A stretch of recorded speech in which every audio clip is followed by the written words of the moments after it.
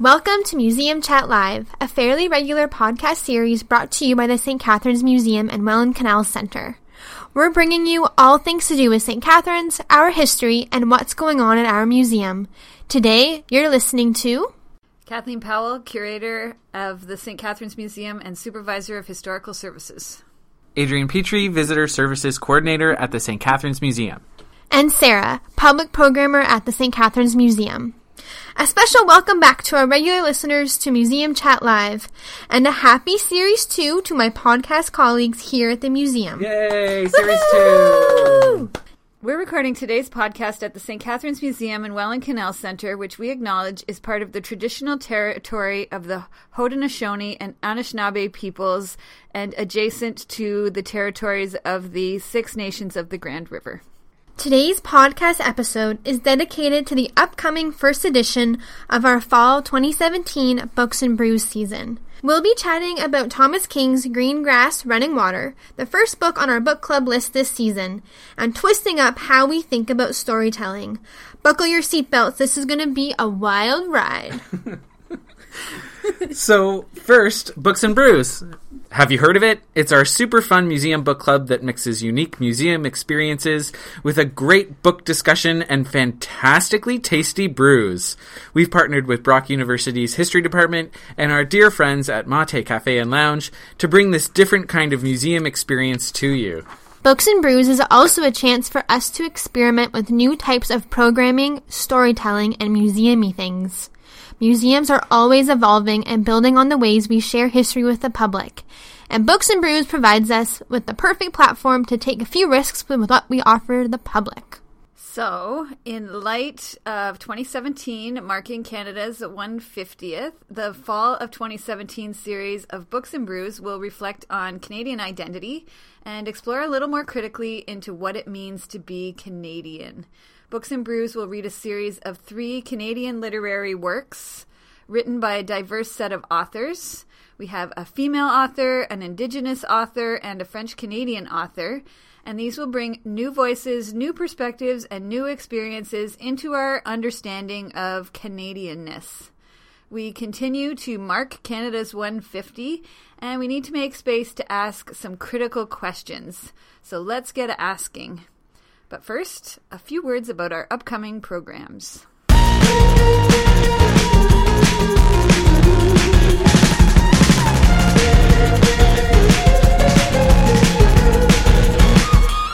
When was the last time you visited the museum? Between soccer practice, art classes, piano lessons, and going back to school, we know it can be tough. That's why we've decided to keep our doors open late. Between Victoria Day and Thanksgiving, the museum stays open until 8 p.m. on Tuesday evenings, every week. Drop by to see a ship traverse the Welland Canal, check out our community-curated exhibit 150, and find a perfect gift for that special occasion coming up at our gift shop, Merritt's Mercantile. See you at the museum! On Friday, October 6th, the St. Catharines Museum and Welland Canal Centre will host First Fridays, a museum social event presented by the Museums of Niagara Association. But this is no regular event. This is the Night of the Walking Dead. Dum dum dum. To find out more and to buy tickets in advance, visit the website firstfridaysniagara.ca. Imagine a well-dressed Victorian lady sitting in her parlor reading a newspaper article about how her husband, a leading local politician, is against a new national idea, Confederation. Can you imagine the debates and arguments in her home and on the street? How would you feel if you landed on the wrong side of history? How might Emma Curry, wife of Lieutenant Colonel John G. Curry, have felt as her husband resigned his seat on the Legislative Council in 1865 over the issues of Confederation?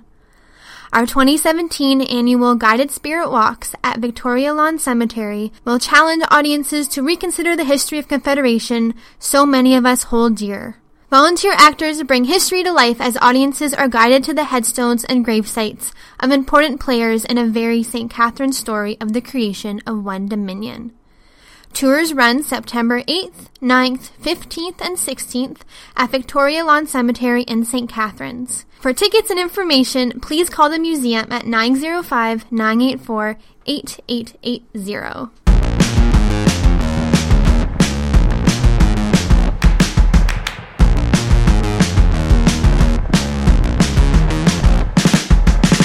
Okay, I says, let's get started. Is it time to apologize, says Coyote. Not yet, I says. Is it time to be helpful, says Coyote. I can be very helpful. Forget being helpful, I says. Sit down and listen. So, for the first installment of the Fall 2017 round of Books and Brews, we are reading Thomas King's Green Grass Running Water. For a little bit of context, I'll read the synopsis I found on Goodreads.com. Strong, sassy women and hard luck, hard-headed men, all searching for the middle ground between Native American tradition and the modern world, perform an elaborate dance of approach and avoidance in this magical, rollicking tale by Cherokee author Thomas King. Alberta is a university professor who would like to trade her 2 boyfriends for a baby, but no husband. Lionel is 40 and still sells televisions for a patronizing boss. Eli and his log cabin stand in the way of a profitable dam project. These 3 and others are coming to the Blackfoot Reservation for the Sundance, and there they will encounter 4 Indian elders and their companion, the trickster Coyote, and nothing in the small town of Blossom will be the same again. There are lots of really interesting themes running through the book, including the clash between the modern world and the Native American traditions, religion and interpretation, feminism, storytelling, and the unreliability of narrators. I read King's book in a second-year undergraduate course, and let me tell you, my second reading of this novel widely differs from my first. I want to start by briefly asking Kathleen what she thought of the novel. This is my first read of this novel. I had read another book by Thomas King, which I really enjoyed quite a bit. And I thought it was a really interesting book. I was a bit confused about what was going on for a good chunk of the book. But now that I've heard more and read more, it makes a little bit more sense, if that actually makes sense. I really enjoyed the book. Either way, whether I understood what was going on or not, I actually enjoyed the book. It was an interesting story and a really interesting way of telling the story. But it was definitely something that needed thinking on after you were finished reading it, as opposed to you get it right away. It has lots of depth to it. Definitely. I found myself really reflecting after every so often. I would just have to put it down and just think about what I was reading about. I really, really appreciated the way that Thomas King tells stories. I find it very thoughtful and very provocative. I like how throughout the book he was constantly playing on kind of what we think is like literary or cinematic classics, like the John Wayne movies and Robinson Crusoe and Moby Dick, for example. He was constantly playing with those ideas that we kind of consider like mainstream and kind of turning them on his head, and I enjoyed that a lot. And it kind of made me have to go back and rethink about what those books were about and what those movies were about, and he changed my idea of what they meant. I liked that too. It makes you think about what your preconceived ideas already are about people in general. And it doesn't necessarily have to be about First Nations, which this book is about, but it kind of made me think about what are my preconceived ideas about things in general. So when I start to read a book, sometimes in your head you're reading a book and it's like a movie in your head. You see what you think that's supposed to look like. And when you're reading this book, you see in your head what you think it's supposed to look like, which I think is really interesting because he's trying to turn that whole idea on its head that, a person who is of First Nations ancestry doesn't look like John Wayne, a John Wayne movie, essentially. But that's what you see in your head as far as like the movie running in your head while you're reading. I did not read the book yet. I've been busy with our second Books and Brews book called The Diviners by Margaret Lawrence, and it's a bit of a read. But I have read Thomas King's one of his other books called The Inconvenient Indian, and it is a work of nonfiction. And he does a similar thing, or has a similar talent and skill, where he makes you think about your own perspectives and feelings about people, about Indigenous relations, particularly in that book. And I remember, I read it probably, I want to say 2 years ago, and I remember thinking about it for at least a good 6 months afterwards. It was definitely a book that had a big impact on my own perspective of not just Indigenous relations in this country or in North America or the history of that, but more about people and how people treat other people. There's one particular story about him getting hate mail in Alberta when his family was living in Alberta, in Calgary or something like this, and it was like flyers to alerting everyone that there was an Indigenous family living in the community. And it was just a terrible story, but he told it really well with humor, and I feel like that's a keystone to his writing. And from what I've heard so far, from Sarah's searching for a quote to read in this podcast, and from Sarah talking about it, and from Kathy talking about it, humor is an important part of his storytelling. I think so. I think that the humor is there, and it's kind of like a tongue-in-cheek kind of humor in a lot of places. But when you actually really start to think about it, you're like, oh my gosh, that humor was really kind of masking this story that why don't we all know about this, and how can we have been so blind to what has happened to the First Nations communities in Canada over the last 2 centuries or more. Mm-hmm. So it's a really lighthearted way to look at a very deep story. And I think what I appreciate about his use of humor is that you still get the political nuances of his storytelling. It's just in a way that we're not used to. And I really appreciate that. I think that's what causes us to think so much when we read his work. But for example, humor was such a large part of Green Grass Running Water, but at the same time, he talked about a lot of serious political things. For example, like the dam that Eli's log cabin was kind of sitting in between. Like, that's a very reality that happens a lot on First Nations lands.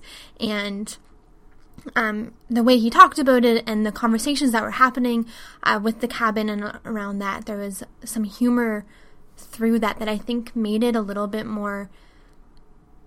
I think humor makes it easier to digest those hard conversations, and especially for people who might like refuse to listen to it otherwise. I think humor is a very smart way to address those things largely. Yeah, I agree. I also think that he made it a real humanness to the story by making it about the people and not so much about the politics. It really makes you see that behind politics in general, there's always a person or people who are being affected by these things. And sometimes we tend to forget that in the grand story, the big political story, the big political players. You tend to forget that still behind that, there's a person sitting in a house who's going to be impacted by whatever decision the politics are going to have. Sarah has been sharing some recordings of Thomas King. Luckily, Thomas King talks a lot. That's a terrible thing, because he would, even in this one recording I was just recently listening to this morning, actually, he was saying that he's getting tired of his own voice. But luckily he appears on the CBC often, and so we have a good understanding of where he's coming from. And in one recording that you sent, Sarah, that you sent today, I think today, I forget the name of the program. What's that program called? It's called Unreserved, and it's hosted by Rosanna Deerchild on CBC. He was talking about how humor can actually sharpen the tragedy by masking and then revealing quite suddenly the tragedy and the trauma of actual events, I guess, and how people have reacted to that. Yeah, I thought that we also, which we're going to talk about shortly, we also listened to the Massey lectures of Thomas King, and there were points in those Massey lectures where he said something and you can hear the audience all like laughing and thinking this is all great, and all of a sudden it's like wham with the factual tragedy behind the humor, and it was dead silence. And you need to have that humor somewhat to maybe find a way to process it that is manageable to a lot of people. Not that we shouldn't make people feel that they're stepping outside of their comfort level, but I think that the humor definitely helps. I haven't read the book. Just a second reminder, representing those people who haven't read the book yet. But I was wondering if, without giving too much away, Kathy, I was wondering if you could talk more about why it made you think, like what you had to think about when reading the book. I think that it's interesting because normally I try not to get too caught up in historical details when I read fiction, because as a historian, I find it gets very frustrating because you're like, no, this never happened, and this wasn't like this, and they're just totally twisting history around for their fiction. So I try not to get caught up in that. I try to just read fiction to enjoy fiction. And well, I did enjoy this book quite a bit. It was a great read. It was quite light, and it was a really interesting book to read through, and the stories were really interesting of the people. But it was the having time to digest it afterwards and think about things that I already know about Canadian history and how we've treated First Nations people over our history, things I had learned over the years about how different communities are represented in fiction or in movies or in popular culture in general, and how that can have an impact on politics and life. And so it was almost like I needed a couple of weeks to have it sink in a little bit to really make me think about, you know what, I learned this other thing in another time and place, and it's so relevant to how I'm kind of synthesizing the information in this book.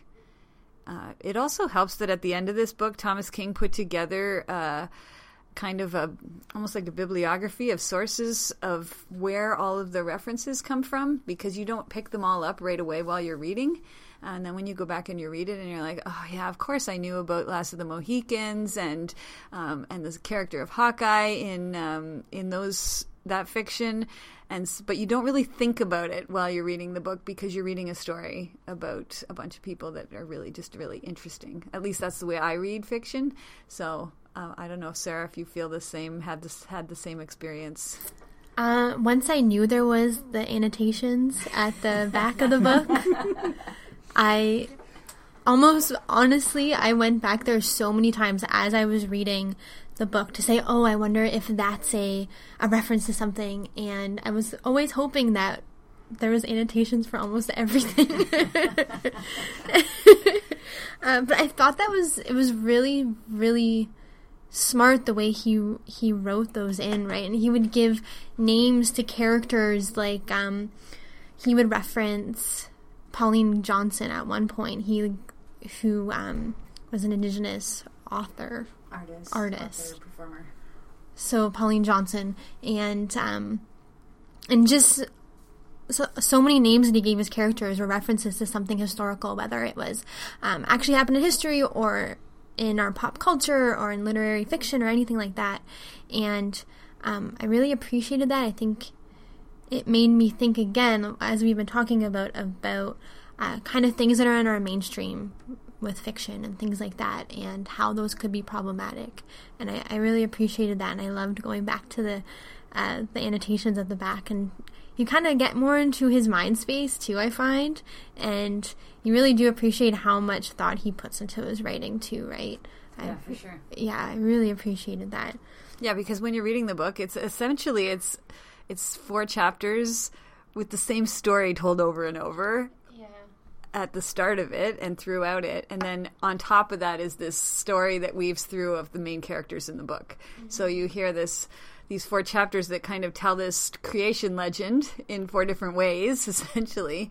And so you don't think too much about it. You're not really thinking depth as you're reading that, because you think you know what's going on. But then as you read these annotations and you find out how much more thought was put into names of characters, places that are noted, where things are situated in the book, it adds more, and it really makes you think more as you go along. Personally, that was my experience. I think that I took something from the Matsy thing. He says that people take from stories what they want.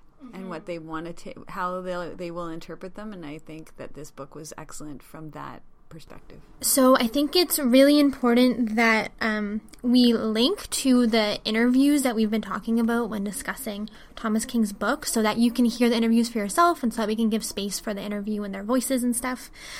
So we are going to link to Rosanna Deerchild's interview with Thomas King to the CBC podcast on Unreserved, just so you can have a listen. It's about 40 minutes, and it really helps get into the mindset of Thomas King's writing, and it's quite funny too. And since we've been talking about humor and stuff, I think it's definitely worth a listen. So we'll definitely link that to the blog for sure.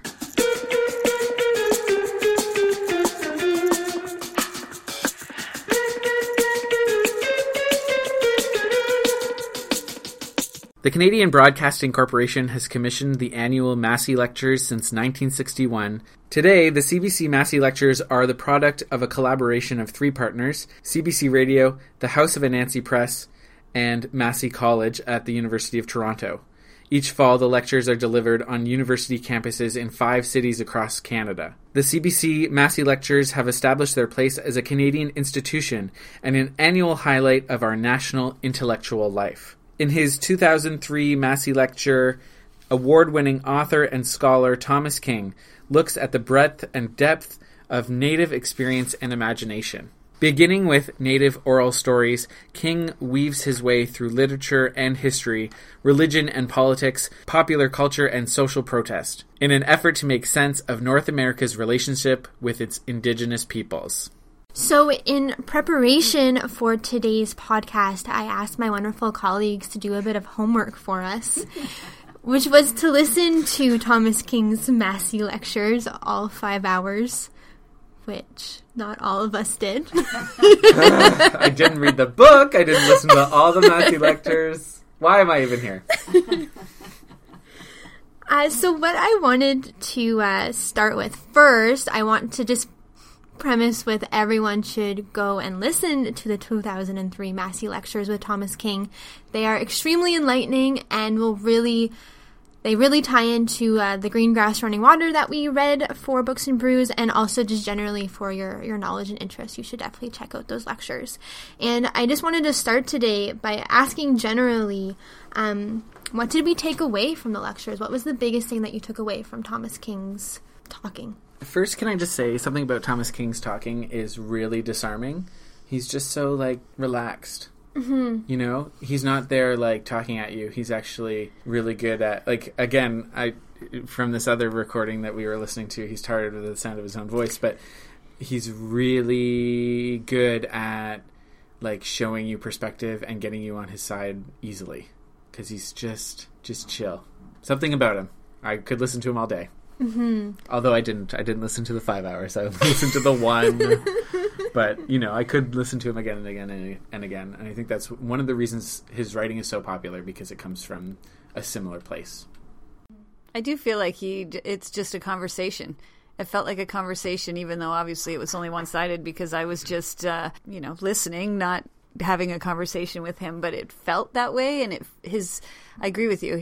The way he speaks and his tone is very relaxed, and it puts you at ease. And I think that definitely makes people much more comfortable to hear the message that's being. He's not proselytizing, so I don't want to make it out like that at all. I just think it's just a really light but deep way that he puts his message across. And I recommend highly the book that we spoke about earlier, The Inconvenient Indian, which is a bit of an uncomfortable book to read as someone who comes from a European background. And for me to read that book, it was quite uncomfortable. But the way he writes it is so great that it's very much something I recommend to everyone who is a Canadian person to read, because it enlightens you so much about the things that have happened in our country that you probably don't realize. I think our American friends could probably benefit from it as well, because it's a cross-border story. Definitely. Yeah, cross-border story. And there's actually a lot of, not to get sidetracked into that book, but there's a lot of American history that I didn't know about, that I had to sort of look up a little bit to understand some of the context, the big one with Colonel Mustard. What library with the... Yeah, Colonel Mustard. No, what am I thinking of? Custard Last Stand? Yeah. Custer's Last Stand, is that the one I'm thinking? Is his name Custard? Custer. Oh. Wow. Custer's Last Stand. I'm really bad, but anyway. Talking about Wounded Knee. Yeah, that's the one! Wow. I'm a paid historian, everybody. Anyway, American history is not my field, so... He does talk a Stretch lot. the boundaries there. Yeah, he does talk a lot in the Massey lectures. Actually, he does go back and forth, and he recognizes in his talk that borders are illusions. Really, those borders are created by some political document that really takes into no consideration the people who are on the ground living in those places. So he does go back and forth with Canadian and American history at different times throughout the lectures as well. And I'm evidence that those borders get entrenched in all sorts of society. So, education, for one. I just said I don't have any specialization in in American history, but we're talking about just like history of the continent, of the land. We're not talking about, Nation states. But it gets entrenched. It does. Maybe we'll even talk about it again when we're talking in our next podcast about monuments Ooh. and memorializing. Foreshadowing. Yes, I like absolutely. it. Talking about what we took away from this, and I think the biggest thing that I took away, he started the lecture with it, is that, the truth about stories is that stories are all we really are. Yeah. And I think that really resonated with me, and as I was listening to him and as he, continued on with his lectures, I think I kept going back to this point that everything comes back to a story that is told, and how much those stories then shape society and culture and history.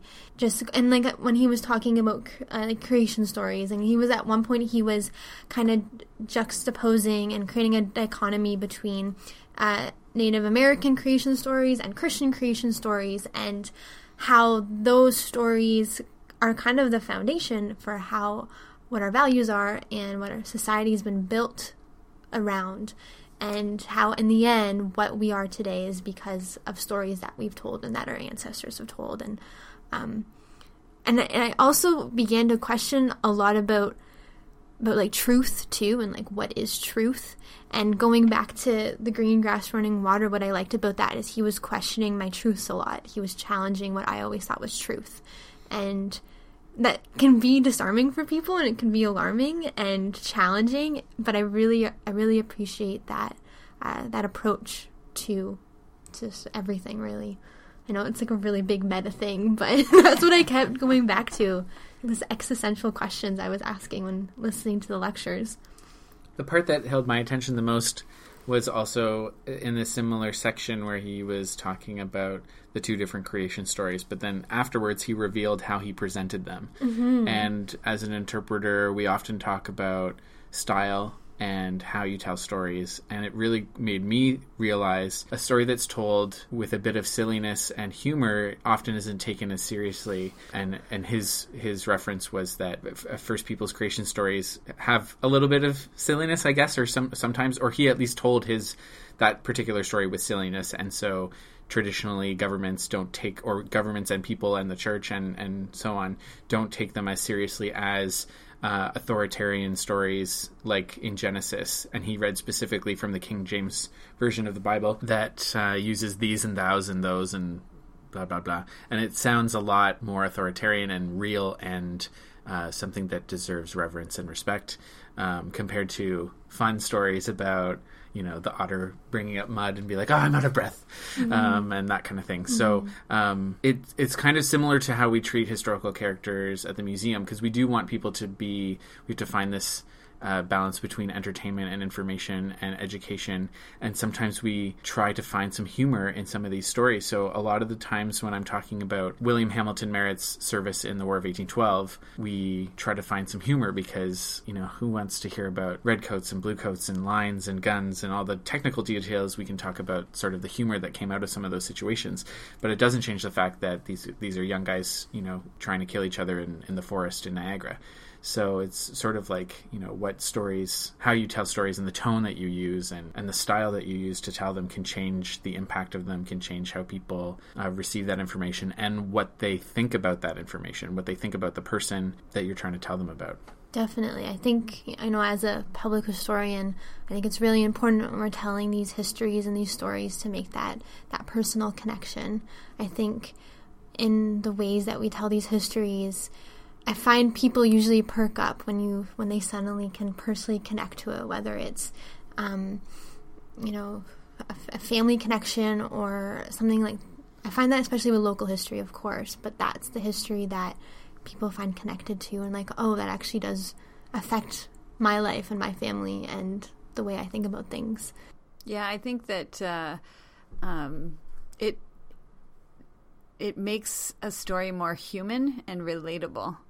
Most people don't speak like a scholarly text every single second of the day. And, when people interact amongst each other, they interact in a way that can be more lighthearted and more fun, a little bit more fun than, reading the dictionary to each other. And so I think I love reading the dictionary. So I agree. I think that trying to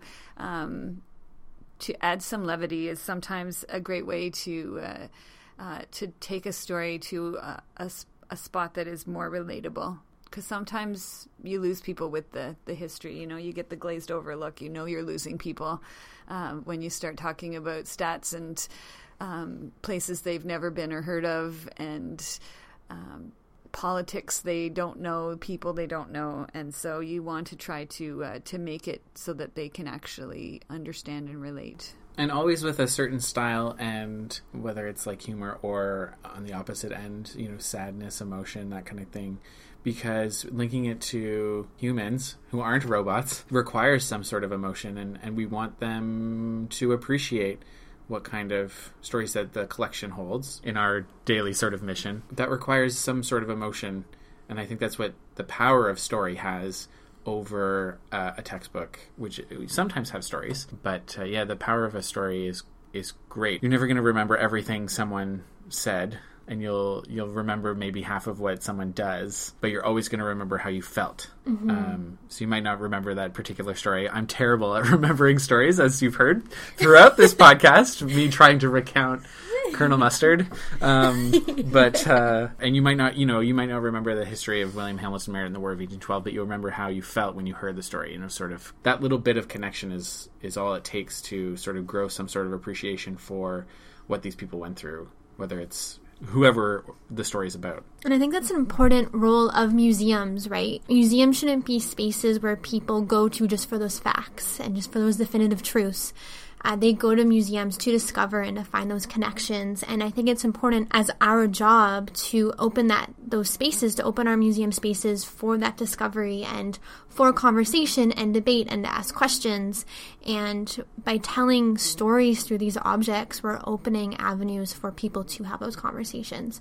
And I think that's a really important role that we have. We're beyond just fact tellers and object showers. We don't just show an object and just leave it there. We try and interpret it and encourage our visitors to kind of make their own connections to the artifacts that we have on display too. When was the last time, maybe, I guess, well, it's tough because like even art museums, you're going to see a tangible piece. You're going to see the actual paint on the canvas.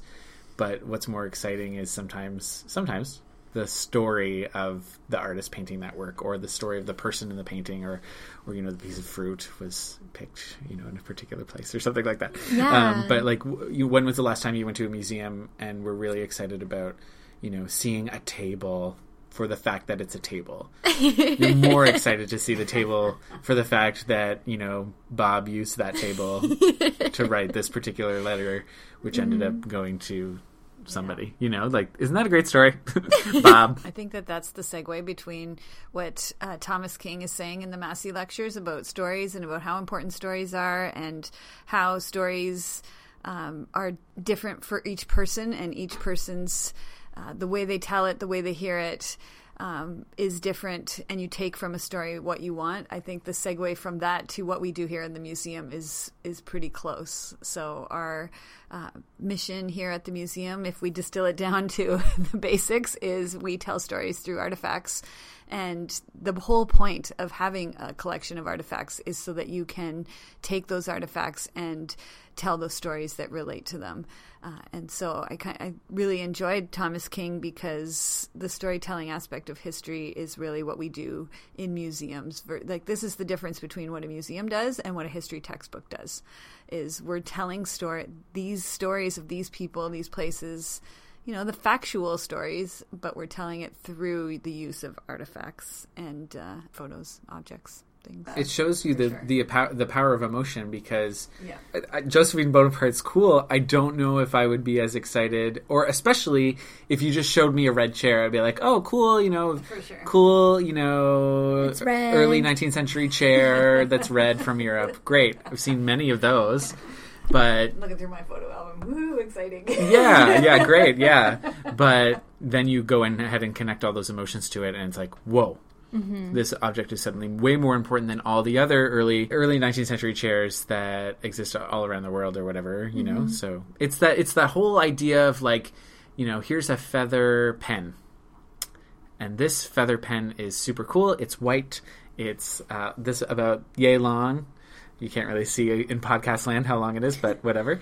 And it's really cool, and it's old, and they used to write with these pens because they didn't have ballpoint pens. They dip it in ink and blah, blah, blah. This is the pen that George Washington used to sign the Declaration of Independence, or whatever. I don't know if he signed it, but it's that kind of idea. It's like all of a sudden, all of this emotion is attached into this object. For me, people have this perspective as of a museum as like a warehouse of stuff. But that stuff isn't meaningful until we tell our stories. And so, like, people are always surprised when they see our stuff and when they see the That's story. not to say it, but, like, I have to say that is totally what floats my boat when it comes to going to museums, and especially historic sites. Like, I love going to a historic site, and this is kind of like a little history nerd in me that... I'll give you a little story about this, is that when we went to France, I was so excited to go to France. I'd never been there, but studied it in history for years, wanted to see these places I'd read about, and I'm a huge fan of Josephine Bonaparte. We go to her house. It's on the outskirts of Paris, and in her home there are actually pieces of furniture that she owned, and for some reason, one piece of furniture just spoke to me, not because it was like a cool looking chair, although it was a fairly cool looking chair, but in her bedroom boudoir kind of room, there's this red chair with J on it, embroidered on the seat of it, and all I could think about was Josephine Bonaparte actually sat in this chair. And I was just so excited about it because I could feel that this history was alive right here and right in that place. And to hear the, to already know the story about the home and about her life there, and then to see the actual object, it connected the story to the thing, and that really floated my boat. I was so excited, sadly, about this chair that Josephine Bonaparte sat on. But why is this a shock that museums are more than a warehouse of stuff, that we actually have stuff that means something to the community? It always seems like people prepare themselves for a museum visit to be bored and to be only one way receiving of information, and oh great, I have to go to a museum. Not everybody. So where's the failure then? Or over time, I guess museums have obviously changed quite a bit, and the role of museums has changed. Are people really surprised that we tell stories? I think people are surprised sometimes that an object has a story behind it. I think sometimes people think that they're going to a museum to see valuable old things, because that's what this whole original Cabinets of Curiosities were all about. It was about, the Mona Lisa, or a gold chalice or something like that. And those things do have value as just beautiful objects and not necessarily the story behind them. But from the perspective, or from my perspective as a museum person in a community museum, the objects in our collection are only important because of the stories that they tell. Some of them may be valuable, that doesn't necessarily make them important to our community and why we collect them. The reason why we collect them is because they actually tell the story of our community. I think there is some challenge to telling stories of communities within our community that put less emphasis on objects to tell their history than on oral history, for example, for whatever reason that is. I think museums are challenged by that, but I think that's like our thing that we have to figure out as we move forward and as we're going to evolve with communities in the future. Like the small house movement is so popular, the decluttering movement is so popular now. What is the museum going to look like in 150 years when we're looking to tell the story of 2017's generation? Is there going to be an object to tell that story? Hopefully there will be some objects because, we all still like things.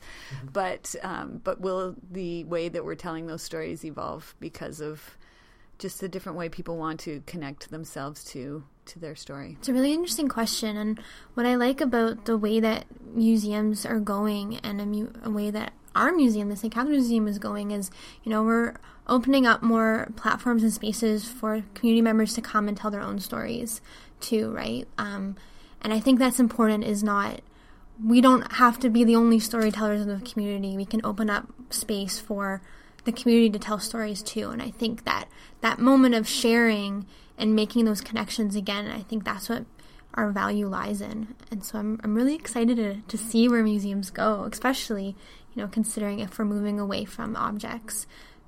Yeah, who knows? And where we're the authority on history. Who says that we have to be the rule makers or the kingmakers about what stories we tell and that kind of thing, right? Or the gatekeepers. Or gatekeepers or whatever. Yeah. Keeper. Any sort of keeper. Keeper of the key, housekeeper. It's cool to sort of democratize that, but it doesn't devalue the emotions and the appreciation that you're going to get from it. Because again, I think maybe I put too much emphasis on it, but when people leave here, what are they going to remember? How deep the canal is?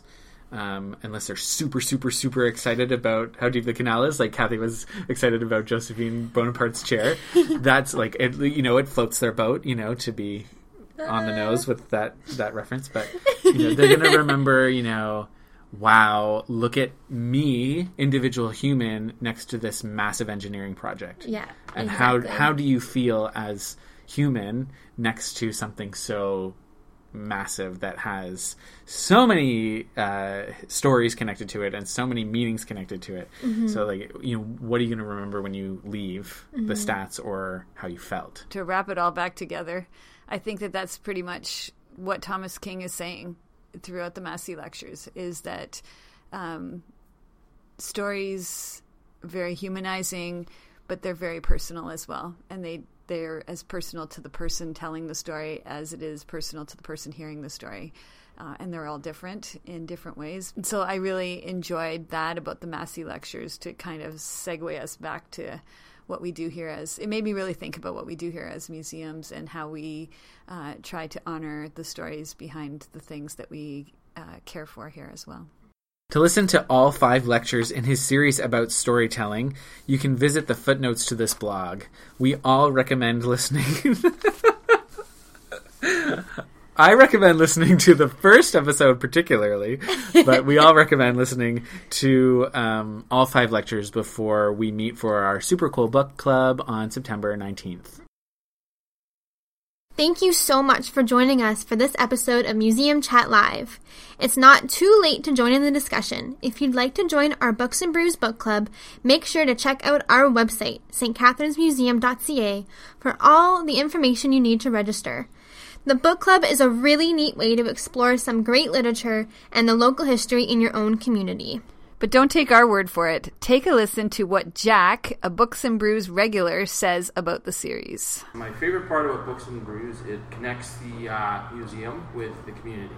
And I think that's very important. Because the last Books and Brews season, I guess, we really talked about things that connected with with the community. And even with this current season of Books and Brews, this current book also plays in with the history of St. Catherine's and the community. So I think that's my favorite part. We'd also like to thank our Books and Brews partners, the faculty of the Department of History at Brock University and Mate Cafe and Lounge. Our next episode of Museum Chat Live will be dedicated to the very current and important issues surrounding monuments and place names for historical figures. After a violent protest in Charlottesville a few weeks ago and the renaming of Langevin Block, we're going to look into how history is told through monuments and what museums can do to contribute to resolutions. We'll also be joined by a professor of public history at Carleton University named Paul Litt, who is also one of Sarah's former professors. So that'll be an interesting discussion as well. Don't miss that episode. This episode of Museum Chat Live was produced by Adrian Petrie, Sarah Nixon, and Kathleen Powell. Museum Chat Live is brought to you by the St. Catherine's Museum and the City of St. Catherine.